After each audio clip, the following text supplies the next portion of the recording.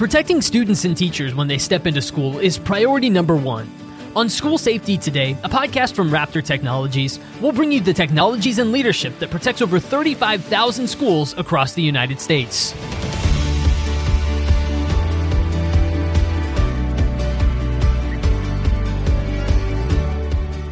Hello and welcome to School Safety Today. It is a podcast brought to you by Raptor Technologies.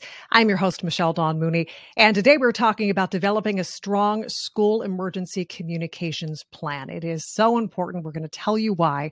I am pleased to bring on today's guest.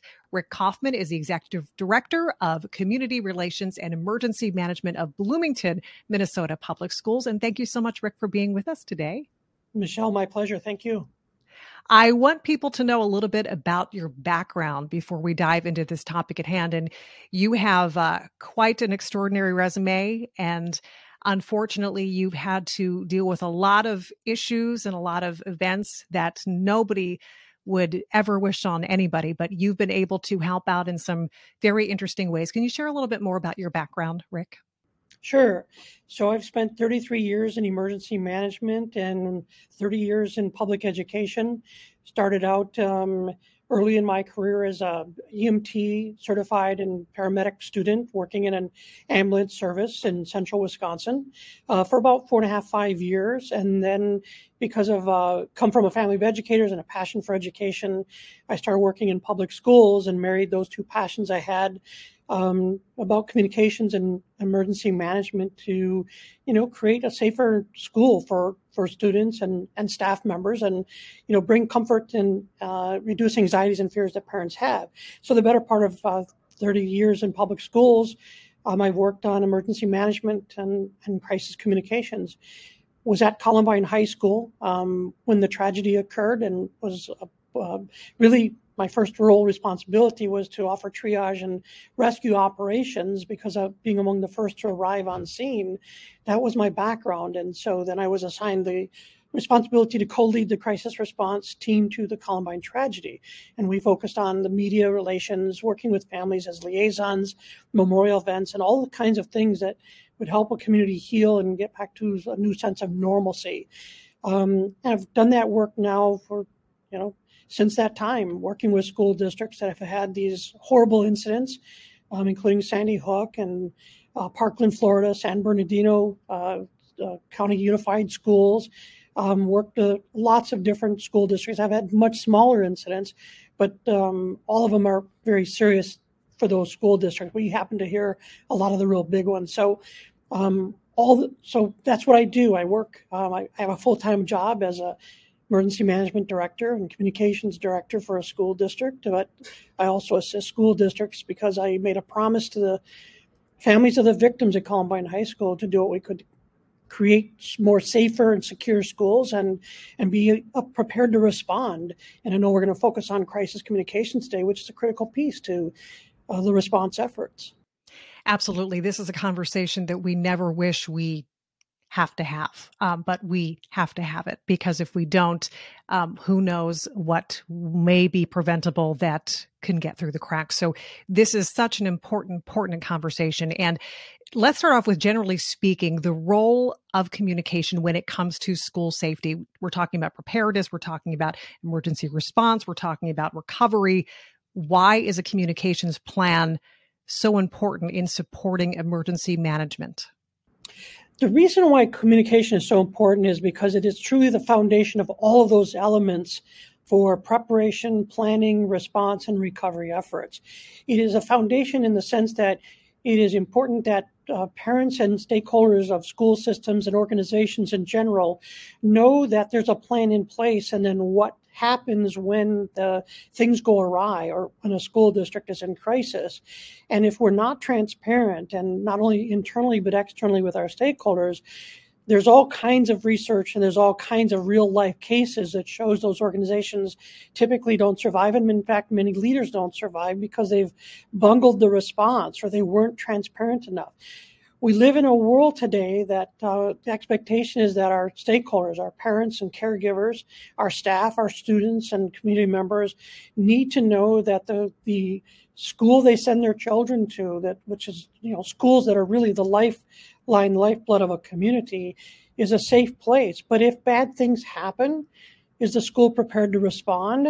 And then part of that response is that communications. Yeah, because the emergency management plan is only as good as communicating out to the people who are involved with that plan. So let's go on from there. We're talking about these plans, especially with emergency management. You're talking about preparation, prevention, response, reunification, and recovery.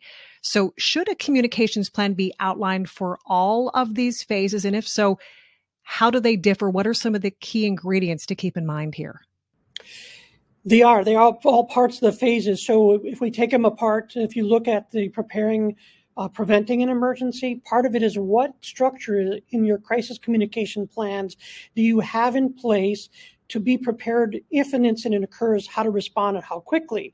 So what that looks like could be what we call response statements or key messages that have been crafted for a number of potential scenarios so that you're not scrambling to do that. Who is the chief spokesperson or spokespersons when you have an incident to respond, and what is the chain of command, and so to speak, and who's going to be crafting those messages, who's going to be relaying those messages. Also on the preparations places, what communication channels are you using? Do you have a rapid notification system, a mass notification system to your parents and your staff and key stakeholders? All of those build a confidence from your stakeholders that the school district is prepared. In addition, in terms of preparation, is informing stakeholders what happens when an incident occurs in your school. We went through lots of years where school systems and specifically felt this need to keep everything secret around school safety. The reality is that, yes, we're concerned about the worst case scenarios where someone is intent to do harm to others from the outside. But the reality is that the harm is often from the inside. It's a student, rarely as a staff member, but as someone that's already in the building. So when a bad situation occurs, what can your parents and their caregivers expect that's going to happen in the school? Why is that important? When they know that, it reduces their anxiety and fears that would likely happen if they don't know what's happening in their child's school when they say go in lockdown or they're evacuating because of some incident on campus. Fear and anxiety is still going to be there. We've done a lot of brain research about how people react and respond to these types of incidents. But we also know the more that one knows, not only those staff working when that incident occurs, but also parents and caregivers, the better opportunity that they have to understand that what we're doing, why we're not communicating to you, is we're protecting your child and keeping them safe. Without that knowledge, as a parent, you're going to think and fear the worst has occurred to your child. Let's go a little deeper with that, because we unfortunately are talking more and more about school tragedies.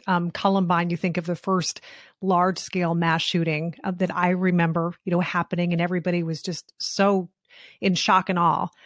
And now it's become so normalized because we hear about these more and more, Uvalde being the most recent, and you were there. So it's such a sensitive topic. You brought up about fear and anxiety. So how important is planned, deliberate communication when it comes to helping to ease the fears of not only the parents, but also the students as well?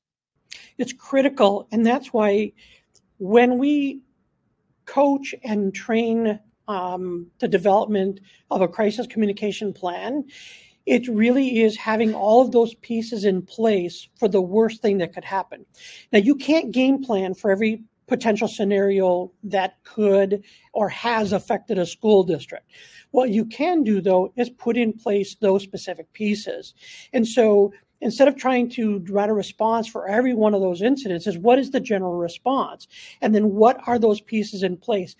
That reduces the length of time that it would take to create all those things on the fly. And then, by the way, because brain research shows that in those kinds of situations, even for those of us that are responding, our cognitive function slows down, and we have to focus on what we're doing.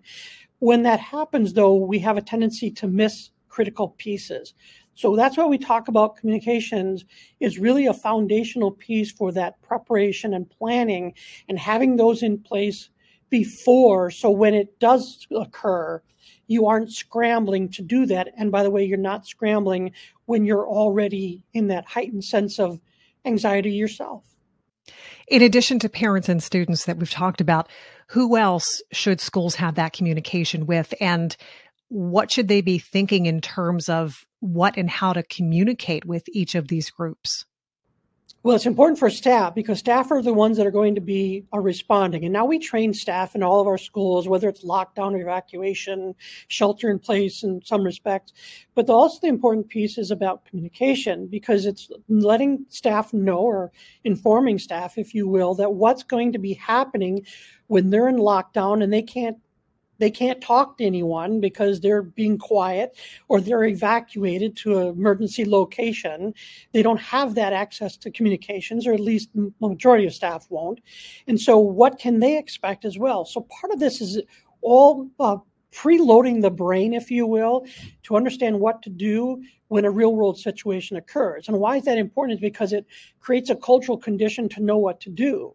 The more we train, the more we drill, the more we know, the better and quicker we can respond with fidelity and not scramble. Now, when you take it to the next level in terms of parents, we want parents to know what to expect when bad things happen. We inform parents. I encourage schools at the beginning of the school year and maybe one other or two other times during the school year to remind parents what happens when a bad thing happens in your child's school. What happens when we have a lockdown? What happens if it's a shelter in place or we have to evacuate? All those questions that a parent's going to ask, you've got to be able to respond to it. So why not give them the information now? So the start of the school year is really important to keep parents and caregivers informed about what you're doing and what you will do. And the whole intent, and we tell parents, the whole intent is to protect your child and know that we have your child's best interests in mind until we can hand them off to you in a reunification process. When we're talking about communication, it could be very dangerous if that communication is not pushed out in the right form. We think of the old whisper down the lane and how things can change. So with that said, what tools are in place with regard to software technology? How important are they when it comes to proper communication with emergency response and what we're talking about today? Yeah, look, we know the neighborhood conversation pieces, over the fence conversations that our parents probably got a lot of the information is alive and well in many communities. But the reality is that schools can't rely on that. And part of that is that we have a consistent message, uniform message that we don't that we're really, when I talk about consistency, that it's factual and it's transparent with the information that we know.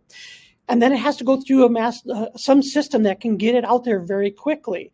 So systems that have a database of your parents and your caregivers and guardians that you can instantly craft that message or get that message, copy and paste it, and get it out there very quickly. And it may be really limited information, but it's reinforcing parents and then in some respects giving parents the knowledge to know what to do. So if you want parents to go to a reunification site, if you want parents to stay where you are, this will provide more information as it becomes available.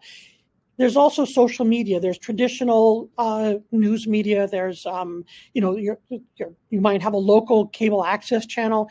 All of those channels, all of those systems need to work because that's how parents receive information today, and staff and students for that matter.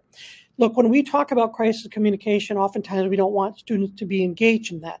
The reality is kids are going to be texting their parents in a crisis. They're going to be texting and telling them what they're seeing and hearing. And you got to remember, that's going to be a very myopic viewpoint.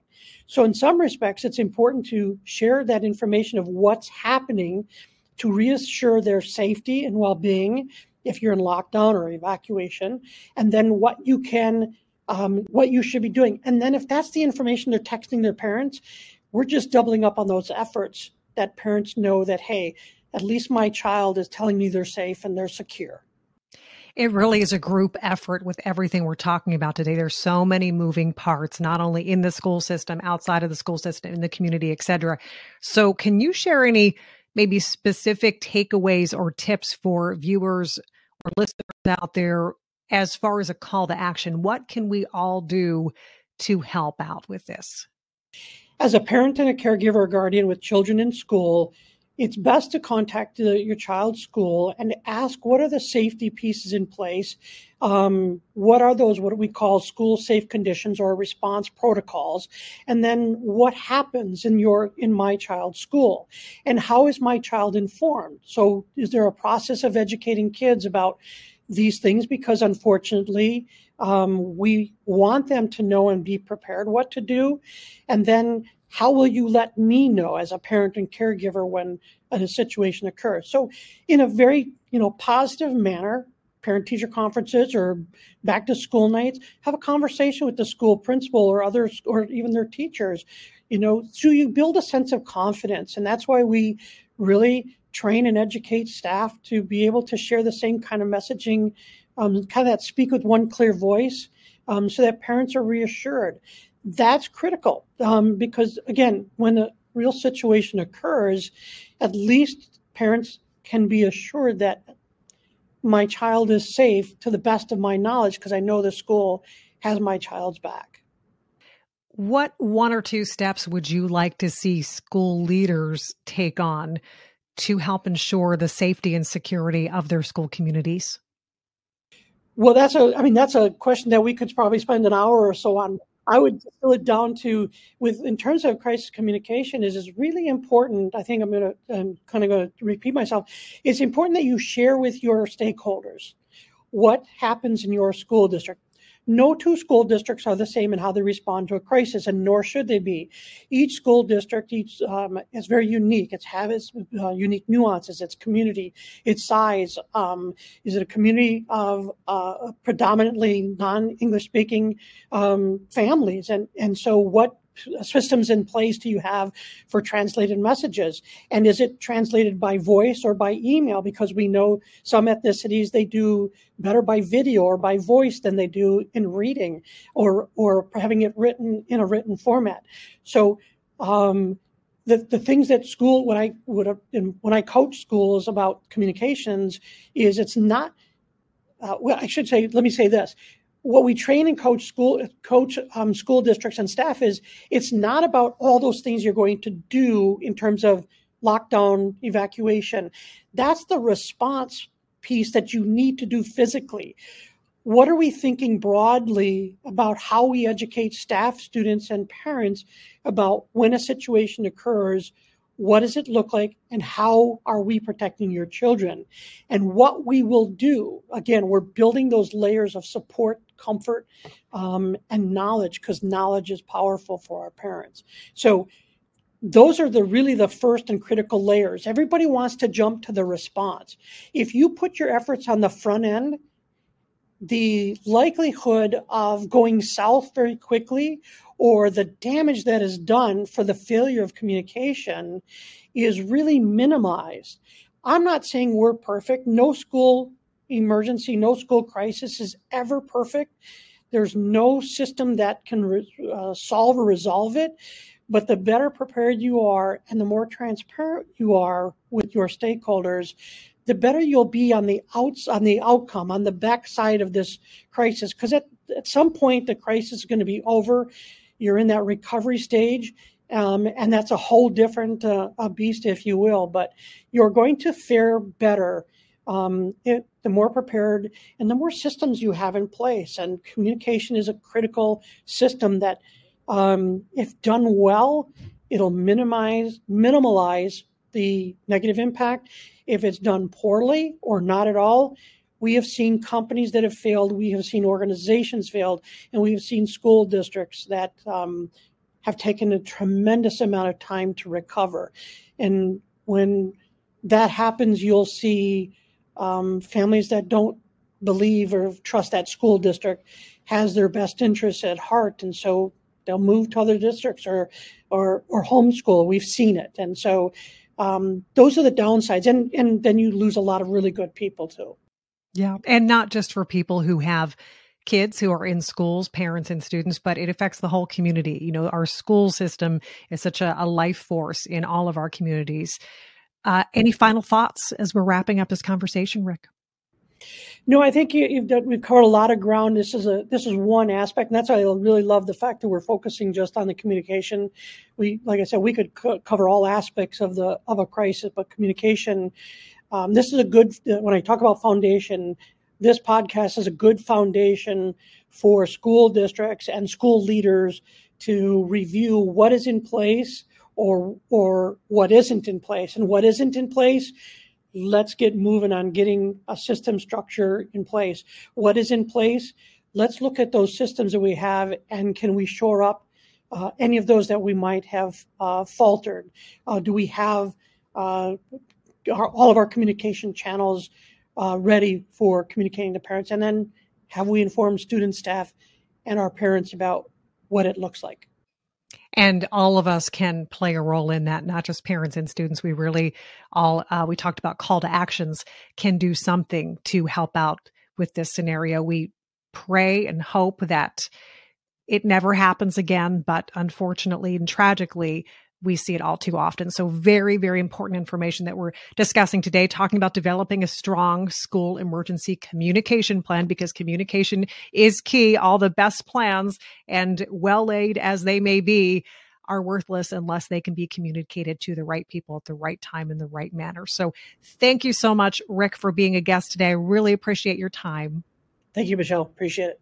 Rick Kaufman is Executive Director of Community Relations and Emergency Management for Bloomington, Minnesota Public Schools, as well as a consultant. And as you heard, has dealt, unfortunately, with a lot of these situations. And we really do appreciate your time, Rick. And we hope people out there listening will take those call to actions. Hopefully we have some great information that's going to put some parents and students at ease, and the school systems to want to better their game when it comes to being prepared and getting that communication as clear and concise as it can be.